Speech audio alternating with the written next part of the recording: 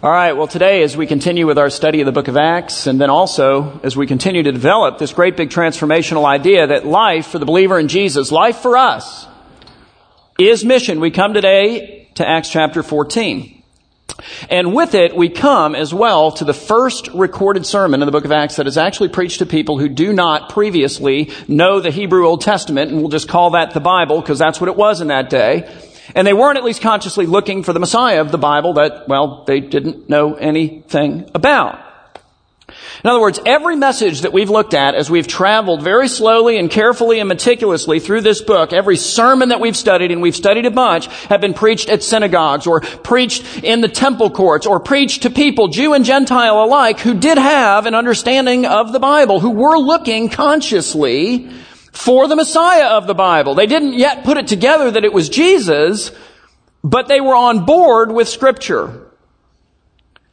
Not so today. Today it's different. Today they're going to preach to a group of people, not in a synagogue, not in a temple, but in a city and in the gates of that city. And they're going to preach, Paul and Barnabas are, to a group of people who don't know anything about the Bible. What's that? They don't respect the Bible that they don't even know anything about. Is it an authority for my life or is it not? How is it different from any of the other religious literature? They don't have any of these categories that all of these other audiences that we've seen thus far in this book have had, and they're not consciously, at least, looking for Jesus. And here's why this matters, because that describes quite a few of the people that you work with. Quite a few of the people that are your neighbors. Quite a few of the people, maybe in your family, your social circles. It certainly describes a lot of the folks in our city, and that's not a criticism. It's just an observation.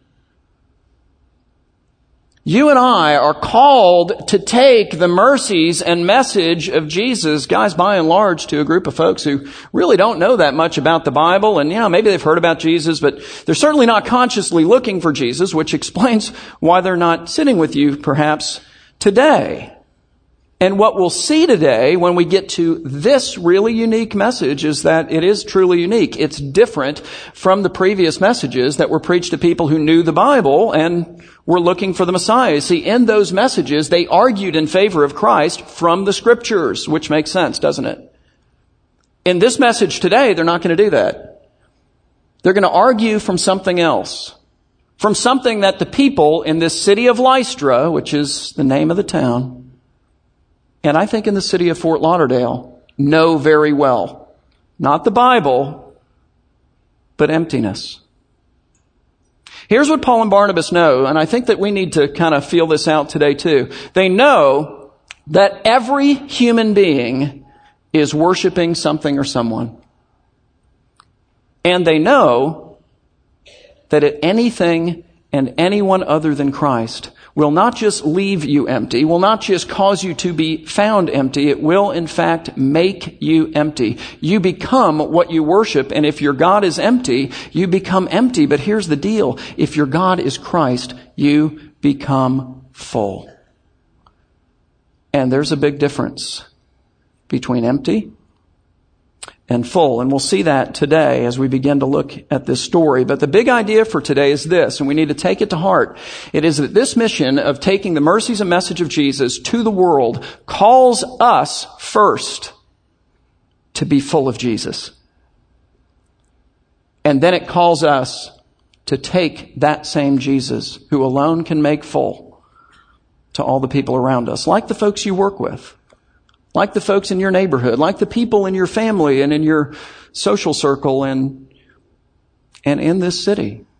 So we pick up our study today in Acts chapter 14, beginning in verse 8, where again we find Paul and Barnabas, these first Christian missionaries ever, on the first Christian missionary journey ever, and we pick it up in the city of Lystra, where Luke, who is the author of this great book, says this. In verse 8, he says, "Now at Lystra there was a man sitting," and I just want to pause there for a minute and tell you where he's sitting. As the story plays out, we realize, okay, he's sitting at the city gates, and so I want to tell you why up front. The city gates in ancient cities were like the heart of the city. The city gates were the marketplace. They were the courtroom. They were the assembly place. They were the most populous, buzzing, teeming with activity and people place in the city. The gates were where you wanted to be, and this guy was sitting at the city gates. And why? Because he was a man who could not use his feet. For he was crippled from birth. And then just to give us some idea as to how severe this condition was, Luke tells us as well that this man had never, not once, ever walked. And I think it's important that we understand as well that in all likelihood, this guy grew up in this town. In all likelihood, all the people around him grew up in this town, which means that in all likelihood, the whole doggone town knew that this guy was crippled from birth and had never walked. Life was not quite as transient then as it is today. And they would see him every day. Guess where? Same spot, City Gate, because every day since he was a boy, either members of his family or some friends of the family would come over and they would pick him up on a mat that would have had like poles to make it, easy to carry, and they would have carried him out to the City Gate, this most populous of places, in the morning, and they would have set him in the same spot day after day after day, year after year, decade after decade. We don't know how old he is. But he was the lame guy, lame from birth, who begged in that spot, in the City Gate, every day, in the city of Lystra, and everybody knew that. They knew his story, but his story is about to change. Because we're then told that this lame beggar at the City Gate listened to Paul. As Paul was speaking to all of the people gathered there at the city gates, and Paul notices that this guy is leaning in. This guy is pressing in. This guy has, the eye contact thing going. He's nodding along, and not because he's fallen asleep. Like he is dialed in on what Paul is saying, and I don't know if the Spirit spoke to Paul or he's just at this point recognizing, okay, yeah, the Spirit is at work in this particular guy. But he notices this, and Paul then looking intently at him and seeing that this lame man had faith to be made well. How? Physically? Because I think that cheapens this story. I think that dumbs it way down. I think that is in second place, and it's a distant second. One of the mistakes that we make in life is we think that physical healing is the greatest thing that can come our way. Is that what the New Testament teaches? Is that what our own mind teaches as we think it through? The single greatest act of healing that any person, anywhere, can experience is the healing power of the blood of Christ over our sin. The man has the faith to be healed spiritually. And if Christ heals you spiritually, even if he doesn't heal you physically in this life, has he not gained for you an eternity of wholeness and even of physical well-being? That's part of the gospel too. So Paul notices this guy's leaning in. He's dialed in. He's understanding it. He's getting it. He's nodding along. The Spirit is at work in this guy's life. And in his heart, he has the faith to be made well. And so Paul, who sees this, wrote the guy a little note. And he said, can you just give that to the guy over there? And the guy opens the note. And in the note it says, listen, when nobody's looking, I want you to try something for me. It might sound crazy, but I think that Jesus might have the power to, help you to stand upright. So when nobody's looking, and I'm distracting them, okay? I want you to just try to stand up. And if it works, I'll point you out. It's not what he does. He doesn't take like a 5-minute break, like a band at a concert. You know what? We're going to take a little intermission and then we'll come back in like 10 minutes. So go get a drink, use the bathroom, and then sneaks over to the guy and says, listen, tonight when you're all alone in your room and it's dark and nobody else is around, I want you to try something. It might sound crazy, but I think that Jesus has the power to heal you, and just, give it a shot. This is very public. In front of all of these people who have seen this guy every day and know his story. It says, Paul said to this man in a loud voice, it's unmistakably bold. He says, stand upright on your feet. That's a command. Like he doesn't say, you know what, give it a shot. And we'll watch, and just like if it happens, no, just do it. Stand upright on your feet. And the man looks at Paul and says, that is absolutely ridiculous. Clearly you are not from around here. If you did, you would know, like everybody else here, that I've never done that. Do you think I've not tried that before? You're just coming along with this novel idea, Mr. New Guy to town? That's the dumbest thing I've ever heard. That is a fool's errand. Stand upright on your feet. Are you trying to embarrass me? Is this not humiliating enough? It's not what he says. I think that's what we say sometimes. I think that God comes to us in an addiction that in our own power we got no power over. And we've never stood on our feet. And he says, stand on your feet. And we're like, thanks. Appreciate the suggestion. No, it's not a suggestion. Okay, well, great. Thanks for the command to do something ridiculous. Does Christ not have the power to get you off the ground? See, we do that in marriages too. Like at some point we become so discouraged, we just look back on the whole thing and say, it was a dumb idea from the beginning. We've never stood up on our feet, but now we're gonna? Does Jesus not have the power to do that? We look at our wealth, in which we trust. In wealth we trust.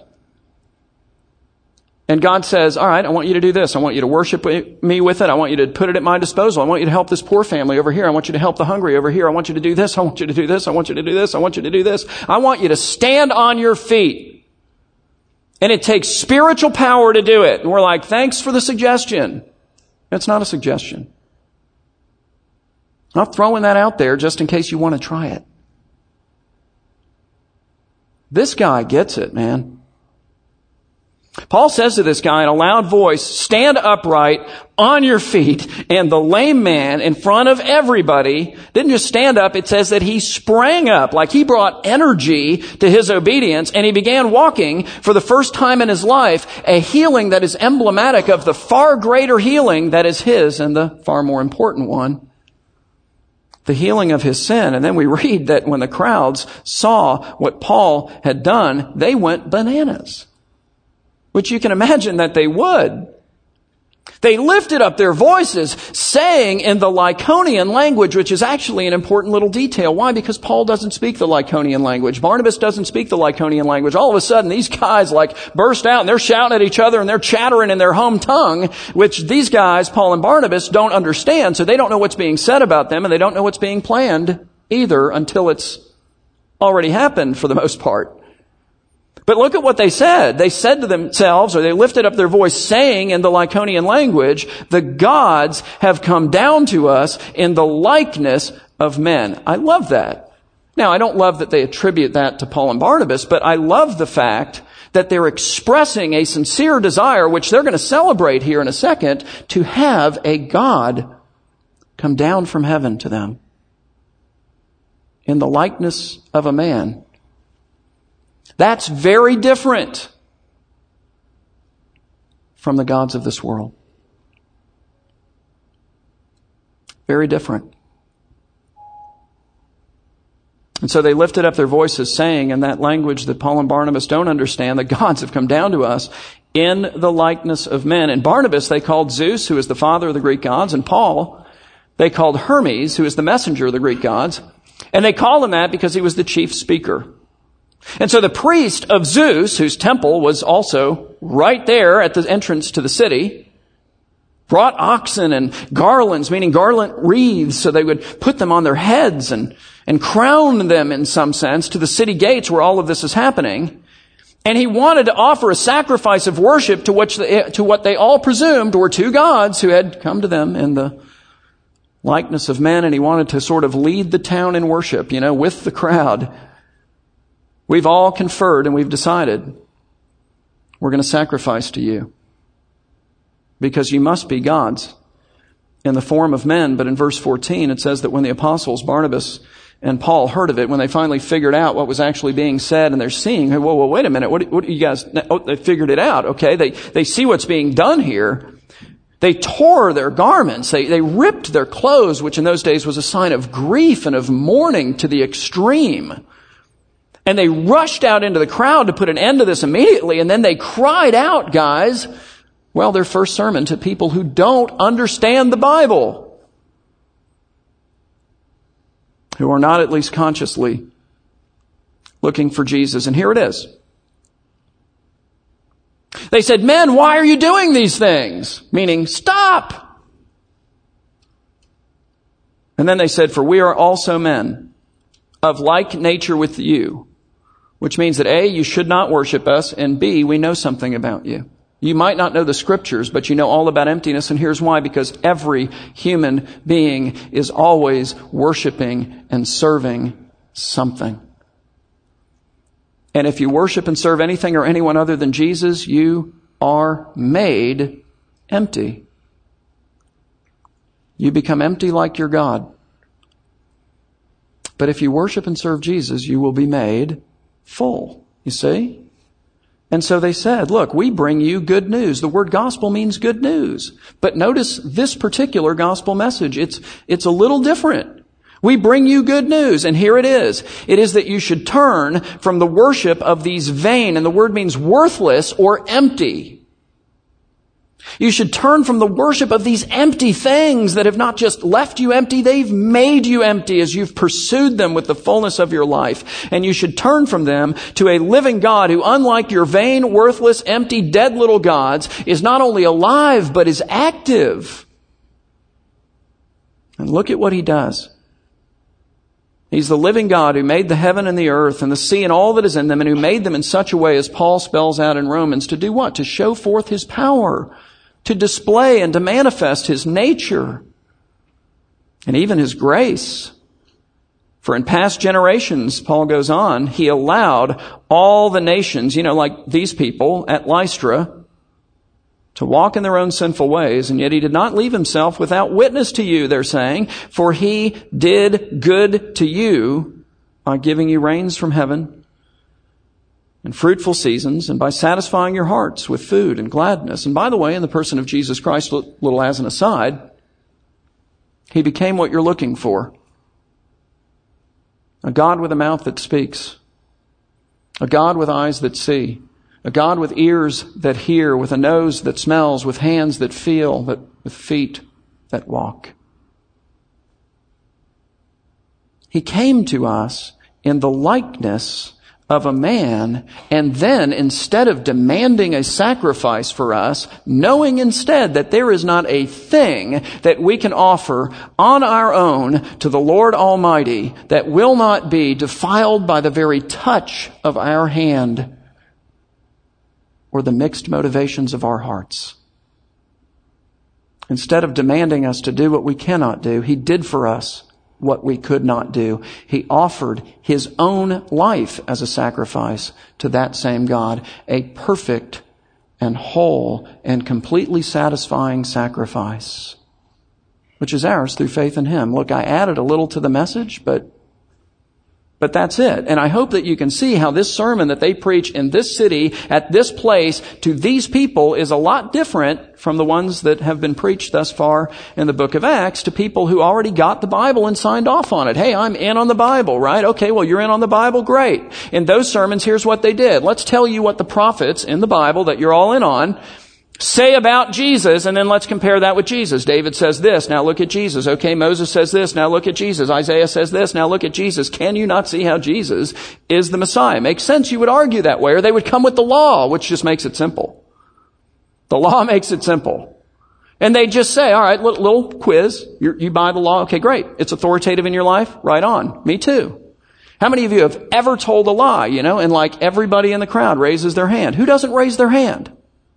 How many of you have told so many lies you can't remember how many you've told? Because it's not like it's two. There was the time and you were a little boy, and then you knocked the lamp over with the football in the living room and it broke, and then you blamed it on your toddler brother, who was just pulling up on the table when mom walked in, very conveniently for you. And of course you've, just suffered ever since then with great guilt. No, it was brilliant. Brilliant. Totally got you off the hook. Then there was that other time, and you were a teenager and you're messing around with your buddies in the car, and they're, woo, right? And somehow you got in this stupid one-car accident, And then you told your dad that what really happened is a little kid rode his bike in front of you, because that makes you real heroic. And I swerved down, I missed him, and I hit the sign on the side of the road. And oh man, I'm just so glad you didn't hit the kid, son. You're high-fiving your buds, You didn't do that? Some of you are thinking, man, I wish I had thought of that. That would have been really a good one. We haven't lied once or twice, and it's scarred us, so we remember. We have lied, all of us, so many times. We have no idea how many times we've lied. White lies, black lies. I don't care how you categorize them. Now, what do you call someone who lies countless numbers of times? It's okay. It's everybody here. Yeah, it's a liar. Like if we had name tags right now in Sharpies, we could all just write liar. And then just put it on and wear it proudly. You are in a community full of liars. Here's what God's law says. Starts getting sobered right about here. Thou shalt not lie. Thou shalt not bear false witness. You know what that means? That means that we could rip that label off and get a new one and just write guilty. Put that one on. Because we're all guilty. That's the bad news of the law. The good news of the gospel is that Christ died for the guilty. He died to offer the only satisfying sacrifice for, well, liars and thieves. And we're all thieves. Don't get excited and agitated by that. You're a thief. It's okay. I am too. We've all stolen things. I ripped off a yo-yo from a 7-Eleven once. Guy chased me out the door. That was scary, man. I'll never forget that. I never stole another yo-yo. But we're all thieves. We're all lazy sometimes, and we get paid to do hard work. Thief. We all use our employer's stuff for personal things. Thievery. We take credit for ideas that don't belong to us. But we sure enjoy the credit. We cheat on tests and we steal good grades, and Christ died for thieves. But you are guilty, right? Thou shalt not steal. What about adultery? Now you're feeling better about yourself until you realize that Jesus says, to look at another person with lust in your heart is to be an adulterer. Dadgummit. Now I got to get a new name. Adulterer. We'll put that one on with everyone else. Thou shalt not commit adultery. Guilty. Oh, he died for adulterers. For the covetous. For murderers. You're like, no, I'm clear on that one. No, because to look at your brother, right, and to be angry with him, Jesus says, is to commit a form of murder. So it's easy to come to people who sign off on the Bible, they buy the law, they recognize it as authoritative and say, I'm going to show you that you're a sinner. It's not really complicated. The math is simple. And I'm going to present Christ to you as the only one who can satisfy the demands of God as a result of your personal violations of His law. But look, that's not what we're dealing with here in Lystra. It's a different deal. And I don't know that it's what we're dealing with so much, at least anymore, in Fort Lauderdale. And so, Paul and Barnabas don't come with that, at least as a part of the initial conversation. They had to get to it at some point. A church is formed in that city, and they had to understand sin and Christ and forgiveness and eternal life. So I'm not skipping past that, but I am saying that they didn't lead with that. And I'm not so sure that leading with that is necessarily as effective in our city as it used to be either. It is with some people, but not with others. I think that you can come to some people in our city and go, hey, don't you know, in so many words, that you violated God's law and therefore that you're a sinner and you need to be forgiven? I mean, don't you feel guilty about anything? Okay, generally speaking, the answer to that is no, no, and no. No, I don't know that I violated, keyword, your God's law. Like you can choose whether or not God is going to be God. Well, He's God for you, but not for me, even though He's the Almighty God, but just in your construct. And it may not logically make a lot of sense, but it's the way folks think. So no, I don't know that I violated the law of your God because I don't know anything about it. From what I'm hearing, I don't think I want to know anything about it. I don't recognize it as authoritative in my life. I don't really appreciate you bringing it up, to be perfectly frank. Sinner, I don't even know what you mean when you say that. All I know is my life is better than most and maybe better than yours. And no, I don't feel guilty about anything. What in the world do I have to feel guilty about?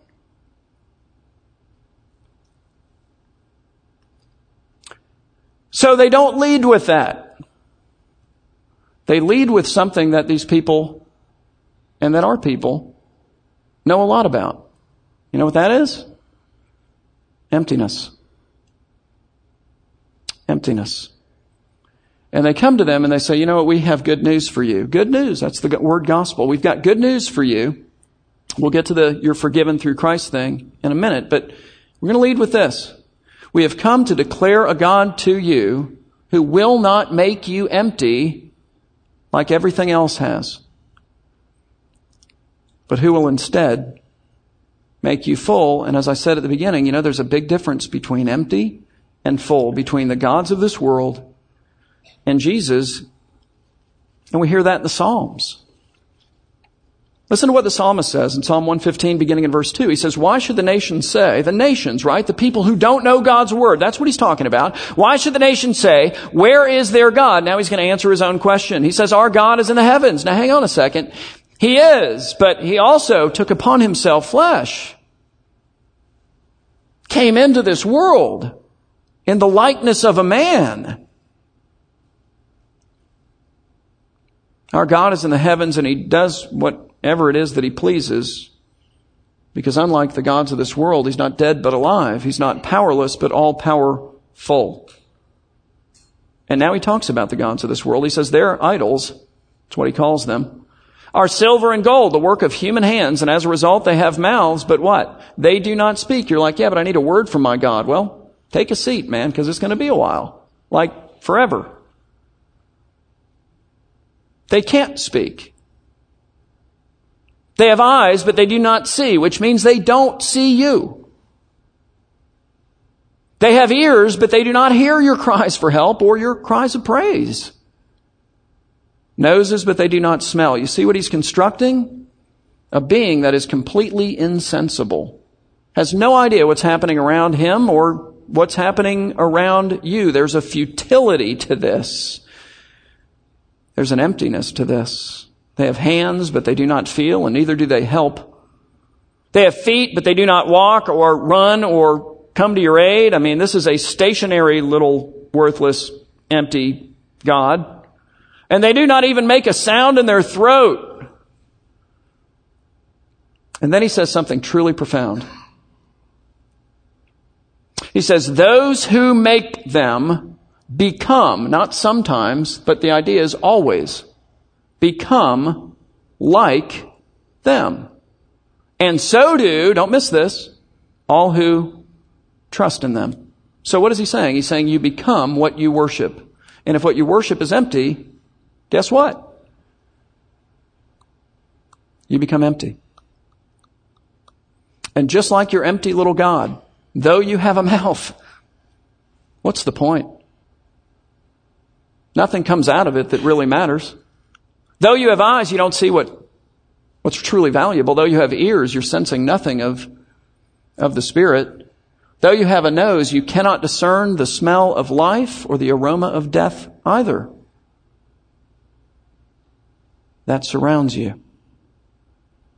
Though you have hands, the fruit of your hands will die completely with you. I mean, you never truly possess anything in this life. It's like sand. It just runs through your fingers. You have it for a time, and then you leave it to somebody else. And though you have feet, you'll never go anywhere meaningful.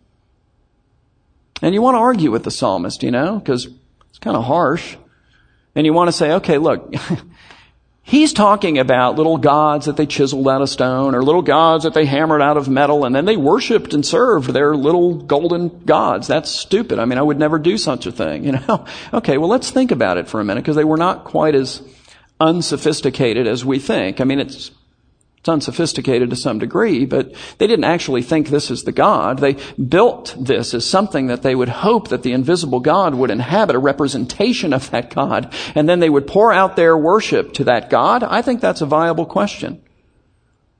Because, for example, if what you wanted from the gods back then was health, all right, you would make your sacrifice of worship to the God of health. Why? Because you loved the God of health. You found the God of health to be incredibly impressive. You were enamored with the God of health. The God of health you discovered was worthy of the worship and service of your life. No, the God of health was nothing more than a means to an end. What you sacrificed for was health. Your sacrifice was just a bribe. I'm going to try to pay off the God of health with the hopes that he will give me what I really want, which is not himself. It's health. If you're in business and things are down, man, so you want things to go up, you would sacrifice to the God of commerce because you loved and wanted to worship the God of commerce? No, because you loved and wanted commerce itself. It's a bribe. It's a means to an end. If you were lonely and you wanted love, you would sacrifice to the God of love because you love the God of love? No, because you love love itself. That's what you want. The God of love is nothing more than a means to an end. And your sacrifice is nothing more than a bribe. I'm going to pay this, hopefully, to get what I really worship, to get what I really want. And I'm not all that sure that today we're much more sophisticated. I mean, we don't bow down to little figurines. I get that part. But as I look around our culture, as I look around our city, I see a lot of people making huge sacrifices for the God of health. Fashioning their whole life around it. And look, I'm not against exercise. Really, I'm into it. Not against diet. I'm not against being healthy. I'm not against pursuing healthy habits and all that kind of stuff. I'm against worshiping it with your life, making it your God. What about money? It's the same deal.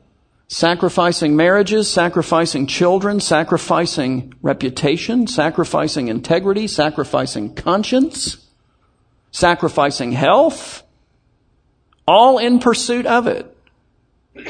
It's what sits on the throne of the lives of so many people, including so many of us. What do you do with your wealth? Do you worship the Lord with it? I think if the answer to that is no, you've got to take a hard look at it and go, okay, well, is it really at His disposal? Is He on the throne? These are viable questions. Love? Man, we are a culture that worships at the altar of love and sacrifice so many precious things there. We're not all that different.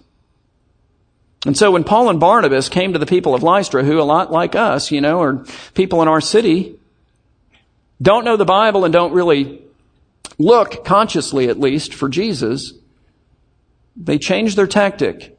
They nuanced their message. And they say, all right, we're going to talk to you about something you know about. We're going to talk to you about emptiness. And we have good news. And the good news is this. We come to declare to you a God who will not make you empty, but who will make you full, and who in the person of Jesus Christ came to you in the very form that you desire. In the likeness of a man. He has a mouth, and His mouth speaks. It speaks through His Word by the Spirit. And if you're in the Word, which is why you need to be in the Word, you will develop ears to hear it. It speaks in places here like this. It speaks through people in your community group. It speaks in the craziest ways possible. The Lord's voice can come over the radio to you. My wife learned this when she was pregnant with our second child. We had 2 miscarriages. We had miscarriage, baby, miscarriage, and then she got pregnant again. And this time it was with Haley, who's 13 today. But, when you've been through the miscarriage route a couple of times and you've gone to the doctors and you've done the ultrasound and listened for the heartbeat and you haven't heard it, when you go in and you've experienced that twice, it's unnerving, isn't it? All right, so she's laying there on the table, waiting for the doctor to come in. We're going to listen for the heartbeat. We're going to do the ultrasound and all that business. And she realizes that she's singing along, don't miss this, with George Michael to the song, You Gotta Have Faith.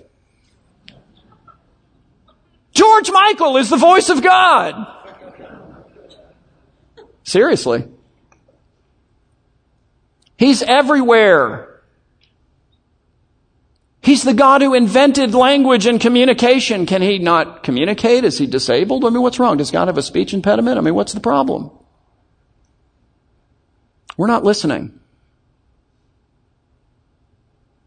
He has a mouth that speaks. He has eyes that see, and His vision is perfect. He blazes way past 2020. And He sees you all the time, even when you don't think He does or don't feel like He does. He has ears that hear, and it hears your prayers and your praise, which speaks to us in a context like this, or at least it should, because, let's be honest. A lot of us, mostly guys, okay, here we are in worship. Oh, another chorus, good grief. Now let's be, look, maybe you don't have a great singing voice. I don't have a great singing voice either. I pity Matt. He stands next to me. Oh well. Here's the deal. Did God create your voice? Did He or not? Does it not sound beautiful then to Him? Is He not worthy to hear it?